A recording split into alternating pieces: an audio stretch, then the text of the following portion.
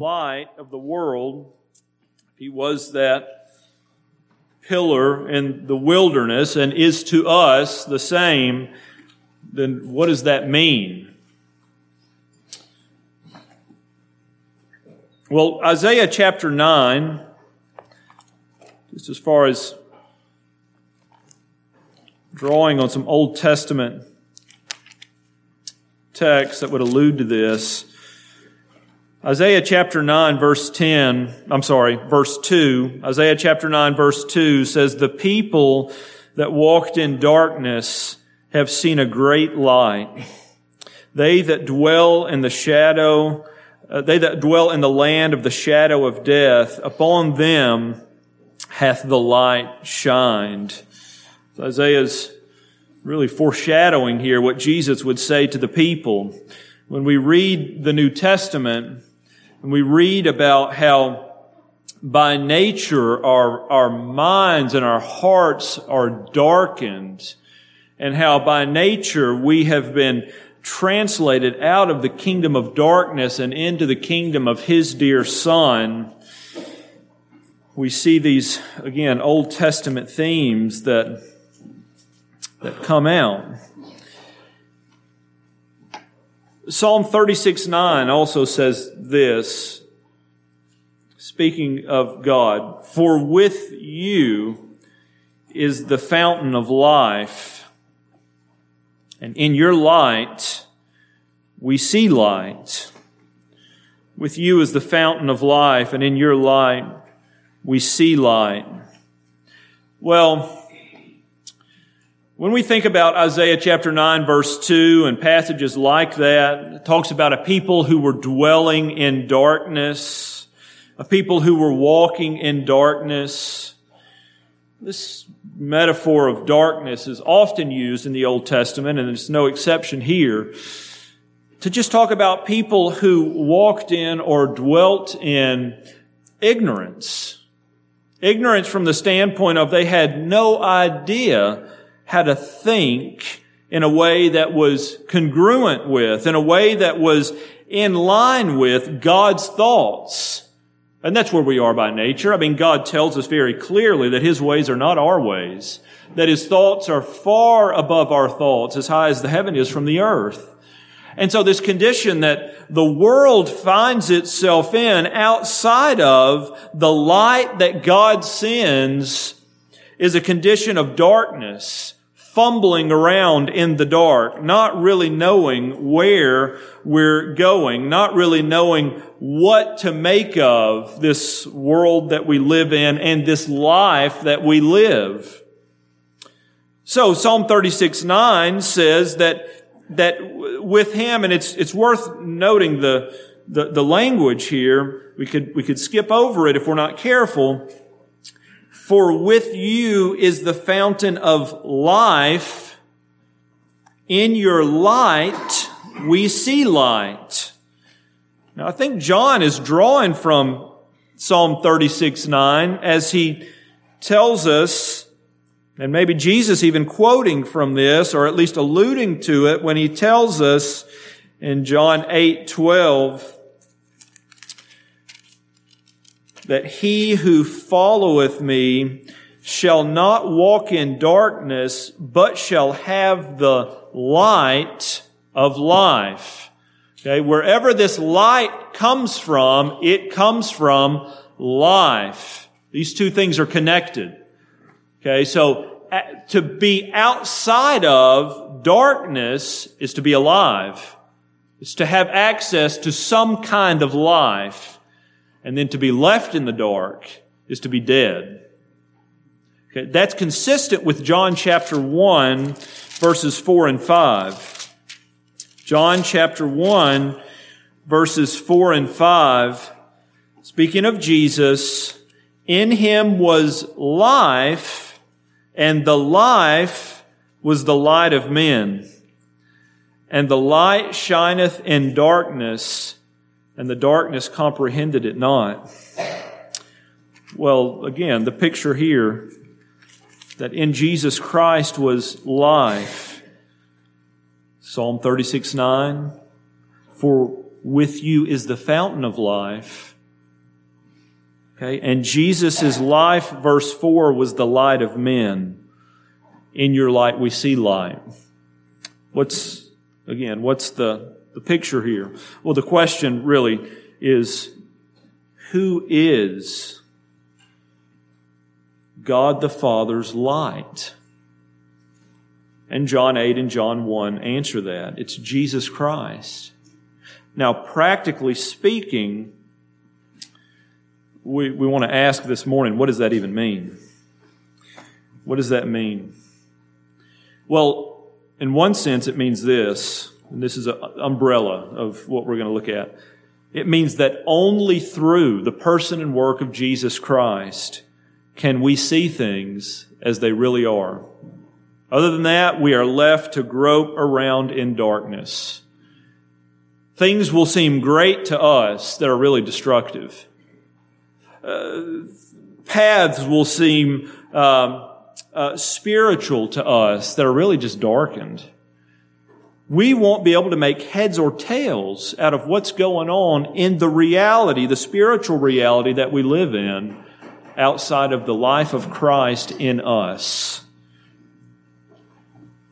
So, practically speaking, what does it mean to walk in the light of life? What does it mean to walk in the light of life? So let's turn to 1 Corinthians 1.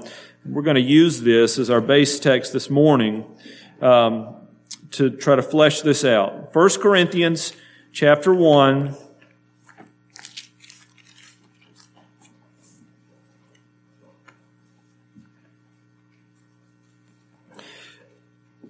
And I'm going to read verses 23 through 31. 1 Corinthians 1, starting in verse 23. It says, "But we preach Christ crucified, unto the Jews a stumbling block, and unto the Greeks foolishness. But unto them which are called, both Jews and Greeks, Christ the power of God, and the wisdom of God. Because the foolishness of God is wiser than men, and the weakness of God is stronger than men. For you see your calling, brethren, how that not many wise men after the flesh, not many mighty, not many noble are called. But God hath chosen the foolish things of the world to confound the wise. God has chosen the weak things of the world to confound the things which are mighty, and base things of the world, and things which are despised, has God chosen, yea, and things which are not, to bring to naught the things that are, that no flesh should glory in His presence. But of Him, that is, of the Father, are ye in Christ, who of God is made unto us wisdom, and righteousness, and sanctification, and redemption, that according as it is written, He that glorieth, let him glory in the Lord." So the question again this morning, what does it mean to walk in the light of life? Now, just to be clear, we could have organized this message in many different ways.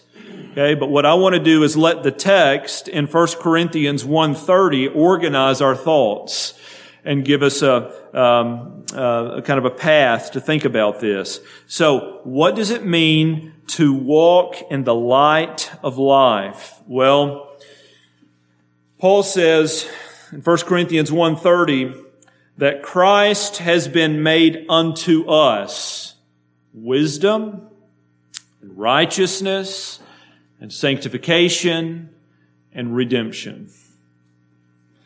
Okay, so to walk in the light of life is for us to live in the light of the fact that Christ has been made these things for us. And we're going to break this apart. It means, number one, that Christ is our wisdom. He has been made unto us wisdom. And so for each of these, I'm going to give kind of maybe a clarifying statement about how this relates to walking in the light, and then try to flesh it out. So walking in the light of life means that you're embracing the wisdom of Christ rather than the wisdom of man. Walking in the light of life means you're embracing the wisdom of Christ rather than the wisdom of man. Now, we mean this in a couple of different ways, because the text means it in a couple of different ways. Number one, we mean it the same way that Paul means it in verse 23 when he says, or maybe I should back up to verse 22, the Jews require a sign and the Greeks seek after wisdom, but we preach Christ crucified. Unto the Jews a stumbling block, and unto Greeks foolishness. You know, one of the ways that Scripture talks about itself and being useful in 2 Timothy chapter 3, verse 15, Paul says that the Scriptures are able to make you wise unto salvation. Okay, what that means is the Scripture is able to make you wise concerning salvation. How is it that salvation is accomplished? Well, when we say Christ is our wisdom, part of what we mean is He's our answer to this question. Okay? A lot of the mystical gurus say the answer to that is within you. You just need to look deeper inside of yourself. You need to find yourself. You need to follow your heart. You need to choose the path that's right for you. You need to live a virtuous life, a righteous life, a fulfilling life. You need to, and we say it's none of those things. The path to God comes only through the person and work of Jesus Christ.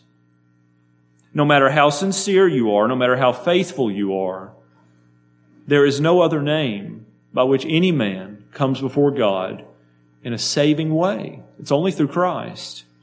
And so we have to answer the question that really is posed to us. I think maybe we mentioned these two last week, but we want to know, what is God like? What is God like? Well, if Scripture's our authority, that's where we have to look. And God tells us what He's like in the Old Testament in Exodus chapter 34, verses 6 and 7. And so if you turn there, you'll find out that God's self-revelation, it leaves us in a little bit of a quandary. Exodus chapter 34,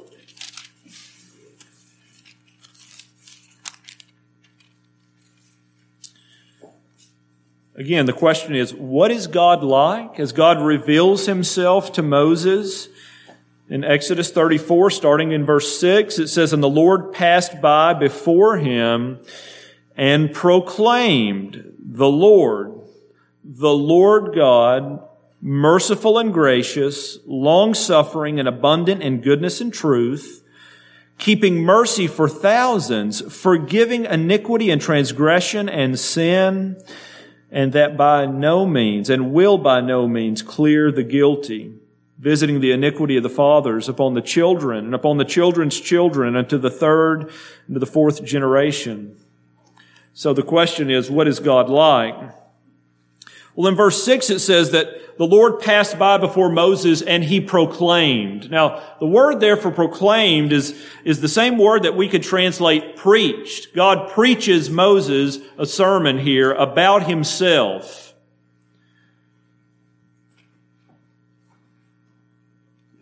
And what does He say? Well, we could really categorize it into two summaries. Number one, He is a merciful God who forgives sin. Number two, He is a God who will by no means clear the guilty. By no means clear the guilty. Okay, that's a problem for us, isn't it? Not only is it a problem for us, we need some light here. How in the world can it be true that at the same time God is a God who is full of mercy and grace and patience and forgives iniquity and transgression and sin, and yet at the same time He's a God who says, not only at the same time, in the same sermon, I will by no means clear the guilty. Well, we know this about us. Isaiah chapter 64 verse 6 tells us that all of our righteousness is like filthy rags before God. Okay? Which means we fit into the category of guilty. Okay? All of our righteousness, that is, all of our attempts to be righteous, is just disgusting. It's an abomination before God. James chapter 2 verse 10 tells us we could keep the entire law and yet offend in only one point. And it's as if we've violated the whole thing. So the question is, if we take Scripture as our authority and we take it seriously, the question is, how do you approach the God of the Bible who forgives iniquity and at the same time will not clear the guilty? How do you do that? How do you approach Him? And Romans chapter 3 gives us our answer.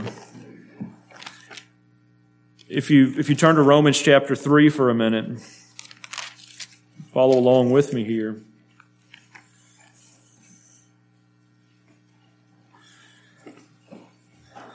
Romans chapter 3, starting in verse 20.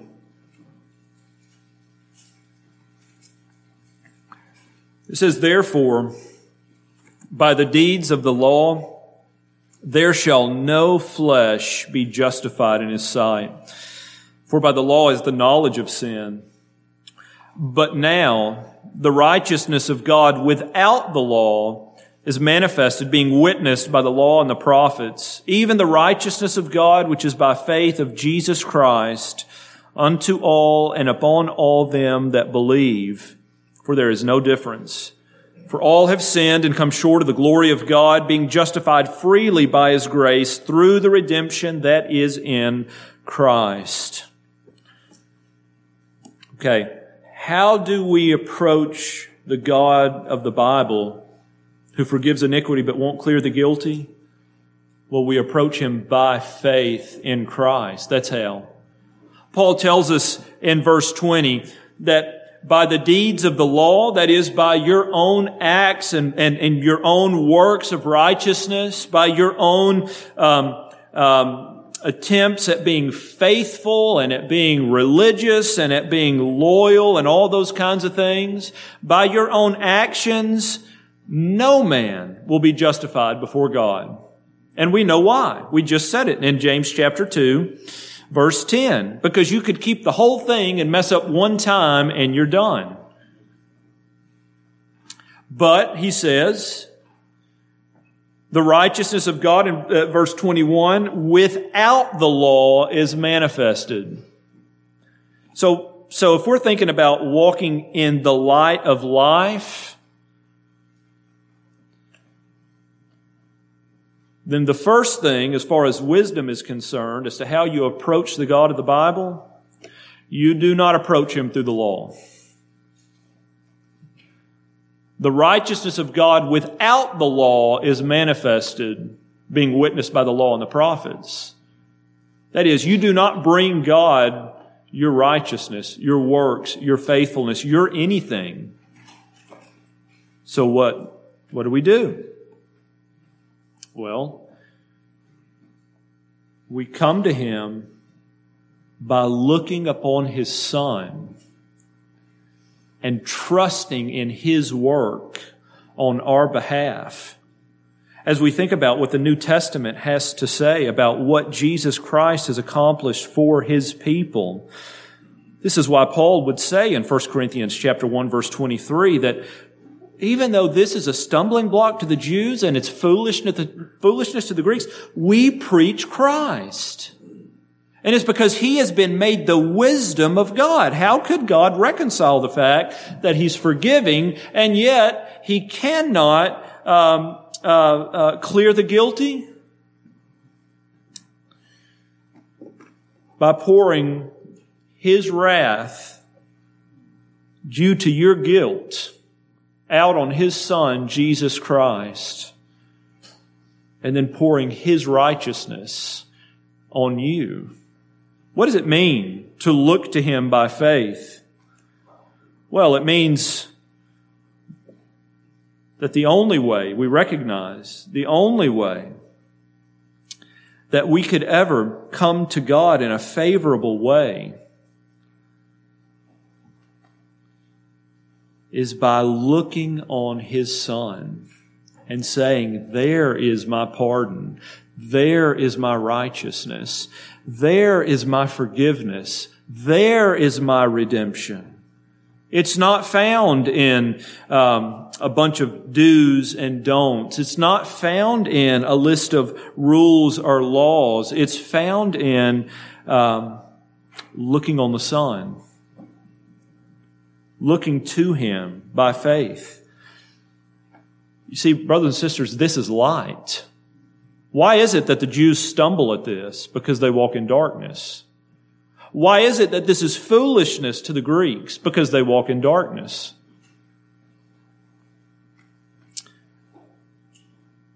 But not God's people. 2 Corinthians chapter 4.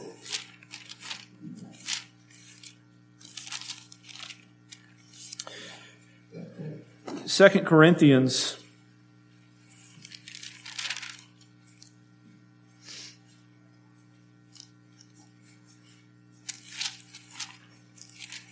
chapter 4, verse 6 says, "For God, who commanded the light to shine out of darkness, hath shined in our hearts to give the light of the knowledge of the glory of God in the face of Jesus Christ." You see, to us who have received the light of the knowledge of the glory of God in Christ, that's where we look. You see, this really is the light. This really is the answer to those who wonder, how can I be made right with God? You look to his Son. You look to his Son. You give up on your self-effort. You give up on your attempts at self-improvement. And you look to Christ, acknowledging that I have nothing to bring to the table, but you've given me everything I need in him. You remember what we talked about in Psalm 117 on Wednesday and even this morning. Jesus Christ, who is the Savior of the world. This is God's one plan of salvation, one means, one source of salvation, and it is Jesus Christ. That's for the Jew, that's for the Gentile, that's for anyone.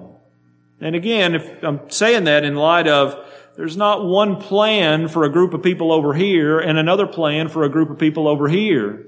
All those who are interested in, who have been convicted of their sin and are seeking peace with God, there is no other way but through Jesus Christ. Well, if you're walking in the light of life, then that's where you are as it relates to salvation. The Scriptures are able to make you wise unto salvation, and they point you to the life and to the work of Christ.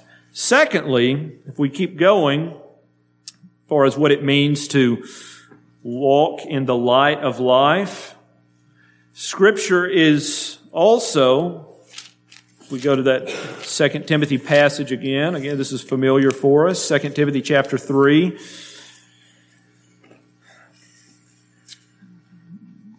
Verse 15 says that the Scriptures are able to make you wise unto salvation through faith, which is in Christ Jesus. And then it says, all Scripture is given by inspiration of God and is profitable for doctrine, for reproof, for correction, for instruction in righteousness, that the man of God may be perfect, thoroughly furnished unto all good works. What does it mean to walk in the light of life? Well, it means that you're living your life under the authority of Scripture. Scripture is useful for doctrine. That's just teaching. Okay? Sometimes whenever we think about doctrine and we think about it from a church sense, we think about doctrine in the sense of, 5 doctrines, the doctrines of grace, or the doctrine of maybe repentance, or the doctrine of whatever. But the word doctrine just simply means teaching. The Bible is good for teaching. Teaching you how to think about life. Teaching you how to think about life issues that you're going to deal with. Teaching you how to navigate those.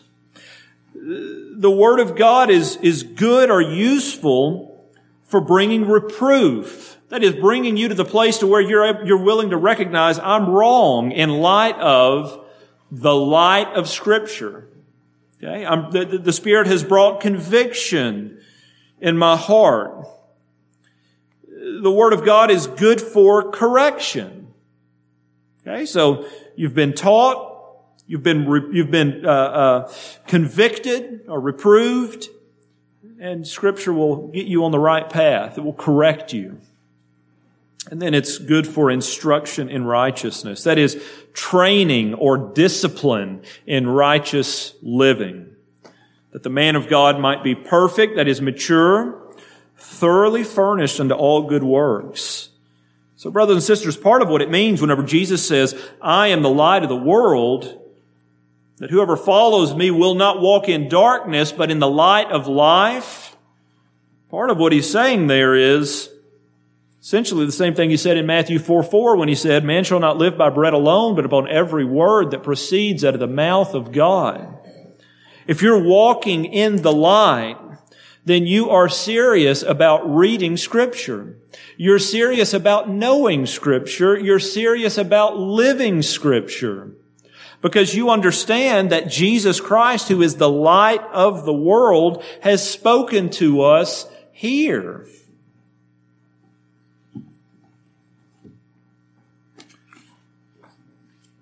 Someone says, well, that's just a book that a bunch of men wrote that is full of contradictions and errors. Well, if that's your thought, you're still in darkness. Number one, you're not informed correctly about Scripture. But secondly, those who are walking in the light, those who have been translated from the kingdom of darkness into the kingdom of His dear Son, have been given eyes to see and ears to hear, and their hearts bear witness that this is the Word of God. These are the words of life, or these are the words that we live on. In Psalm 119, 105, Thy Word is a lamp unto my feet and a light unto my path. We live in the information age, don't we? I mean, there is no lack of information. It's been said that it used to be hard to discern what was going on because there was really no way to know what was happening worldwide. You think about days where the Pony Express is how you got your information. You had very little access to what was going on in the world. Well, now you have so much access that it's almost impossible to figure out what's real and what's not.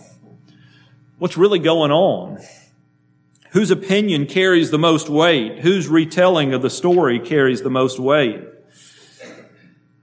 We live in a world full of experts about everything, don't we? Many are self-proclaimed. How do we know? Well, for those who are walking in the light of life, this is your compass. This is how you know. This is what points you to your true north. He is our wisdom. That is, we look to Him by faith, trusting in His life, His death, His resurrection for our salvation, for our ability to approach God. And then we look to Him for wisdom as we seek to live our lives. He is our wisdom. Number 2, He is our righteousness. We're thinking about 1 Corinthians 1:30. God has made Him to be unto us wisdom. That's our compass. Righteousness. It's really our stability. We're thinking practically here. Walking in the light of life means that you're trusting in Christ's righteousness rather than your own self-righteousness. You say, well, isn't that taken care of whenever we look to Him by faith? Well, if you've lived the Christian life very long, you understand that looking to Christ by faith is not just a one and done. We've got to live off of that. That's something you've got to do day by day, moment by moment. And when I say that, I'm not talking about the fact that your salvation is going to be somehow in jeopardy. What I'm talking about is trusting in His righteousness is a constant act of the will. We have got to constantly be coming back to this reality that our hope is built on nothing less than Jesus' blood and righteousness. And when we are distracted from that, and when we fall off of that, then we are on shaky ground. Our lives become very unstable. Our emotional state, particularly, can become very unstable as our trust wavers. So look in Philippians chapter 3. This captures really what we're after here.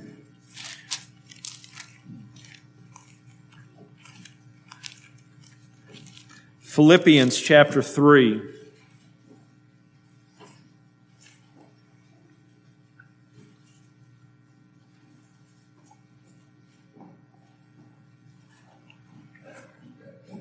So just as we said earlier, if we're going to come to God, we're not going to come to God through our own works. We're not going to come to God through our own faithfulness, our own righteousness. The law was given not to establish righteousness, but to expose sin. And the righteousness that we now have before God is a righteousness that comes apart from the law. And many times we can be settled on that as it relates to conversion. But brothers and sisters, after conversion, that doesn't change. Your standing before God is still based on the righteousness of Jesus Christ and His sacrifice. So look what Paul says here in Philippians chapter 3, starting in verse 7. He says, "But what things were gained to me, those I counted loss for Christ. Yea, doubtless I count all things but loss for the excellency of the knowledge of Christ Jesus my Lord, for whom I have suffered the loss of all things, and do count them but dung, that I may win Christ, and be found in Him, not having my own righteousness, which is of the law, but that which is through the faith of Christ, the righteousness which is of God by faith." Okay, so Paul's saying, I've given up and turned away from all these things as a source of righteousness. Now, did that mean that Paul just lived loosely and, did whatever he wanted to do, and when conviction came, he just said, well, good thing we have the righteousness of Christ?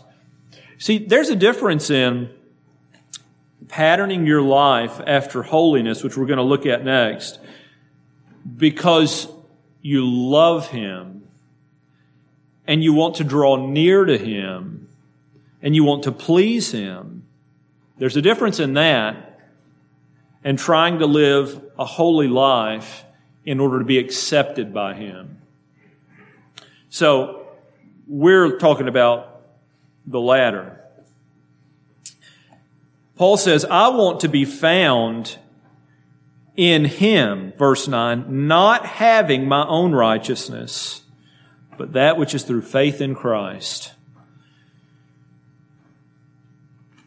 You know, even after you're converted, this is going to be an area where Satan is going to hit you again and again and again and again. So many people struggle with assurance of salvation because they have this idea. Now, they wouldn't say it this way, but practically speaking, they have this idea that Christ gave them enough to get them going, and they got to finish the rest. Okay? Not so. Or maybe Christ gave them enough to secure what they needed for eternity, but they got to figure out the rest of it here in this life. It's not so. It's not so. Here's the truth. You and I will never be good enough in and of ourselves. We will never be good enough for God, no matter how hard we try. That's true prior to conversion, and then standing in our own righteousness, that's true after conversion. You will never come to church enough. You will never read Scripture enough. You will never live holy enough to please God in and of yourself. He's never looking at you saying, on the basis of this, that, and the other, you're finally accepted into my presence. That's not the way God works. You're either brought into His presence through the righteousness of Christ, or you're cast out into utter darkness. That's really the only two options we have.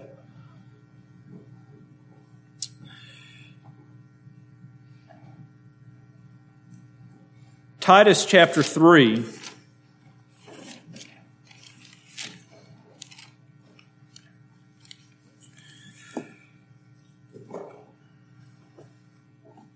Titus chapter 3, starting in verse 3, it says, For we ourselves also were sometimes foolish, disobedient, deceived, serving divers lusts and pleasures, living in malice and envy, hateful and hating one another.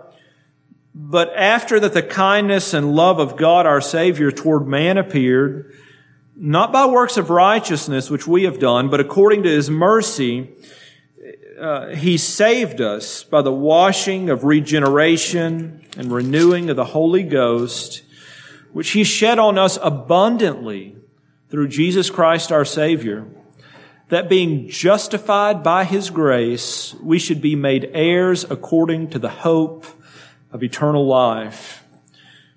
Paul goes through kind of a similar, he takes this pattern more than once, where he starts with, this is what we were.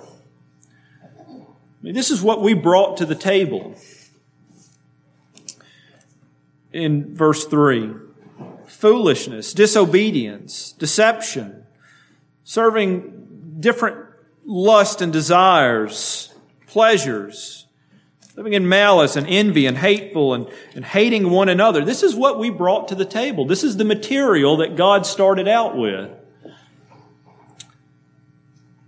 And then he says, but after the kindness and love of God our Savior toward man appeared, not by works of righteousness, but according to His mercy. Okay, here's something to nail down in your thinking. If you are walking in the light of life, then you recognize that not only prior to your conversion, but even after your conversion, the only entrance that you have ever had before God in a reconciled way was initiated by His kindness. He chose you. He ushered you in. He took your filthy rags and replaced them with Christ's righteousness. And Ephesians chapter 1 tells us the reason that He did that is so that we might be before Him in love. That is, that we might have face-to-face fellowship with Him unhindered in glory. But it is so easy to get on the hamster wheel of trying to prop up some kind of self-righteousness before God in our day-to-day. Why would God ever hear me? Because He hears His Son, who's our mediator, who ever lives to make intercession for us. Why would God ever bless me? Because He's placed you in Christ, and it's through Christ that you've received every spiritual blessing in heavenly places. Why would God help me? Because He's given us the throne of grace where we can go with boldness and confidence to find help and grace in our time of need. Again, brothers and sisters, we're thinking about this practically. I don't mean from a doctrinal standpoint. We do believe in the imputed righteousness of Christ. That is, God has placed His righteousness on our account. But that's not just a one-time thing. When God looks at you, He sees you through the blood of His Son, and you are declared not guilty. That means that our shame, our guilt, our defensiveness, all of that is taken care of if we're walking in the light of life through this reality that we have been covered in the blood of Jesus Christ. Think about this practically from 1 Corinthians chapter 4.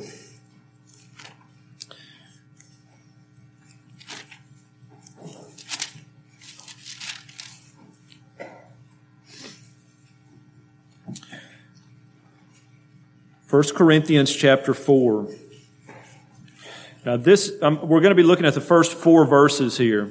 And this is a great passage when we struggle with the fear of man and when we struggle with paralysis from analysis, over-analyzing, looking inward way too much. This is a great passage for that.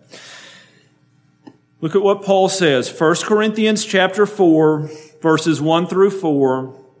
He says, "Let a man so account of us as of the ministers of Christ and stewards of the mysteries of God. Moreover, it is required in stewards that a man be found faithful. But with me, it is a very small thing that I should be judged of you, or of man's judgment. Yea, I judge not my own self, for I know nothing by myself. Yet am I not thereby justified? But He that judgeth me is the Lord." Okay, so Paul says, you should think about or account us as the stewards of, the ministers of Christ, the stewards of the ministry of God. So he says, that's what I am. I'm a steward I've been given this job of faithfully handling the mysteries of God. Verse 2, it's required that a man be found faithful. Okay, well, that's a big thing to say. Okay, especially if you're writing to a church where you have some critics. And then he goes on. It could be easy to look at verse 3 and think Paul has an arrogant spirit here, but it's actually a spirit of humility. Okay, it looks the same, but it's different. We'll talk about that. Verse 3 says, "But with me it's a very small thing that I should be judged of you, or of man's judgment. I don't even judge my own self." Paul says, I don't care what you think about me. That's not a big deal to me. I'm not going to be controlled by that. I'm not even going to be controlled by other men's judgment. Matter of fact, I'm not even going to take the time to spend to spend a ton of time judging myself. Why? Well, essentially, this is what he says: because God's judgment is good enough for me. And God has judged me to be justified under the righteousness of His Son. And I'm going to be as faithful as I can to the calling that He's given me. But I'm going to spend my time looking at Christ, not me. I'm going to spend my time looking at Christ, not you. He's not saying this in a flippant way. He's not saying, I'm going to do what I want to do and I don't care what you think. Essentially what he's saying is the same thing he says in 2 Corinthians 5:9 when he says, I make it my aim to please Him. And if I'm going to please Him, first and foremost, that means I'm going to believe Him. And this whole business of my standing before God has been dealt with in Christ, so that I am freed up to do the best that I can and rest in God's judgment. Okay, that is God's perception. When we're saying judgment there, we're not talking about His punishment. We're saying God's evaluation of Paul. You see, his answer here is not one of saying, I know I've done this perfectly. I know I've been the perfect steward, or whatever you want to say. The truth is, we all struggle with disappointments. We all struggle with shame. We all struggle with insecurities. We all struggle with self. And God's answer to your struggle with self is Christ. His declaration of your standing with Him is based on Christ. You say, Brother Lewis, it sounds like a lot of the same. Well, it's kind of a different angle of the same. Okay, so your salvation is secure in Christ, but your standing with God on your day-to-day is secured in Christ as well.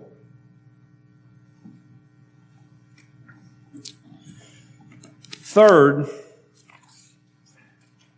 okay, so we said, if we're walking in the light of life, then Christ has been made unto us wisdom. We come to God through Him. And then wisdom, that is His wisdom.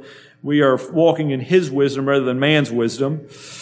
And then righteousness, that's our stability. Okay, we're not shaken off course every time we notice a new flaw in ourselves, every time we see an inconsistency in ourselves, or every time we are evaluated by somebody else. We don't live under the fear of man. We recognize that God's evaluation is what ultimately counts. And then third, He is, out of 1 Corinthians chapter 1, verse 30, He is our sanctification. He is our sanctification. Now, this is referring to our purpose. Okay, there's two parts of sanctification. Your positional sanctification, what we've been talking about, you are in Christ and you are secured in Christ. But then we have this practical sanctification, that is, growing into what God has redeemed you to be.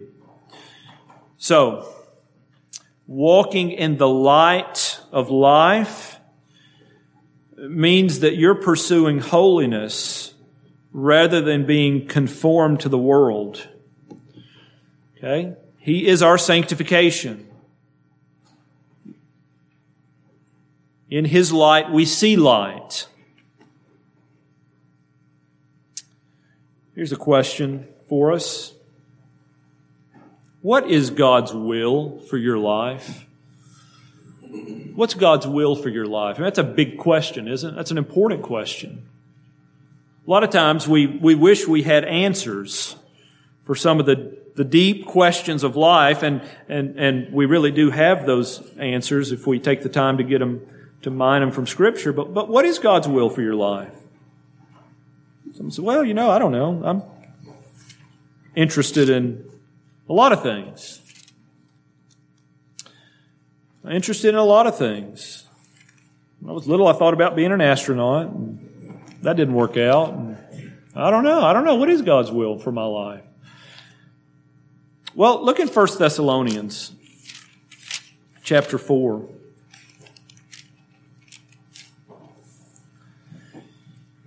1 Thessalonians chapter 4. The good news is God has already told us what His will is for our life, whether you're an astronaut or something else.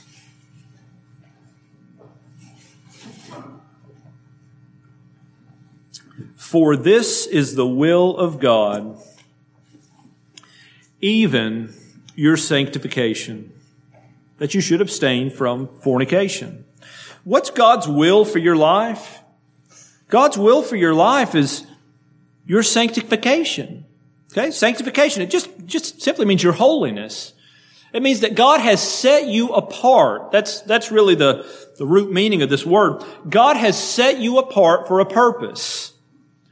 God's will is this. You're being set apart. Now the question is, what is God's purpose for your life? Okay? What is God's purpose for your life? Well, Romans chapter 8 tells us that. In Romans chapter 8, verses 28 and 29, we know that all things work together for good to them that love God, to them who are called according to His purpose. Now, we've said this about Romans 8:28 before, but I'll say it again. Sometimes we can get off and misunderstand what all's being said here because we miss the connection. All things are working together for the good of those who love Him, who are called according to His purpose. Okay, our good is tied to His purpose. Okay, how do we figure out what's good or not? Well, it's not by how it feels. It's by how in line it is with His purposes. What is His purpose? Verse 29. For whom He did foreknow, He also did predestinate to be conformed to the image of His Son. What's God's purpose for your life? That you would be conformed to the image of Jesus Christ. God's will for your life is that you would be sanctified. God's purpose in sanctification is that you would become a whole lot less like you and a whole lot more like Christ. John 17:17, Christ's prayer, sanctify them through Thy truth. Thy word is truth. Well, those who are walking in the light of life are pursuing sanctification. Or we could say it this way. They are dwelling in the Word, and the Word is dwelling in them. If Christ prayed that the Father would sanctify us through truth, and His Word was truth, if we know that the Holy Spirit uses the Word of God to conform us into the image of Christ, then part of what it means to be walking in the light of life means that we are regularly reading, studying, meditating on the Word of God. There is no path to Christ-likeness outside of the Word. You're not going to go set out somewhere and have sweet meditations about nature and be conformed to the image of Christ. That's not the way that works. The Holy Spirit uses the Word to transform your heart and your life to become more like Jesus Christ. This happens, as Ephesians chapter 4, I'm not going to turn there, but Ephesians chapter 4 verses 21 through 24 lays out, this happens as we pursue holiness by putting off the old man being renewed in the spirit of our minds and putting on the new man. What does that mean? Well, putting off just simply means that we're repenting. Okay? As you're in the Word, and the Word brings conviction, you're putting that off. You're turning from that. You're being renewed in your mind. It really just means that you're growing in faith. Your mind's being transformed. Your thinking is being transformed. And then you're putting on the new man. That is obedience. Well, that sounds like a lot. Well, the good news is you got the rest of your life to do it. Okay? This is your purpose. This is what God has called you for. This is where you're headed. Now, to be sure, as we think about growth, it's incremental. Okay? You're not going to go from dead in your sins to alive in Christ to completed in the image of Christ all in 2 days. 2 Corinthians chapter 3 verse 18 tells us that we're transformed from glory to glory, one degree of glory to another. Small incremental changes, slow and steady. You know what that means though? That means we have to be walking. It means you have to be walking.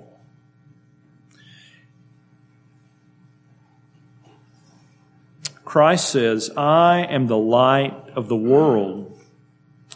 He who follows me will not walk in darkness, but in the light of life. Now we've got one more left that we're going to look at this afternoon. We look at redemption.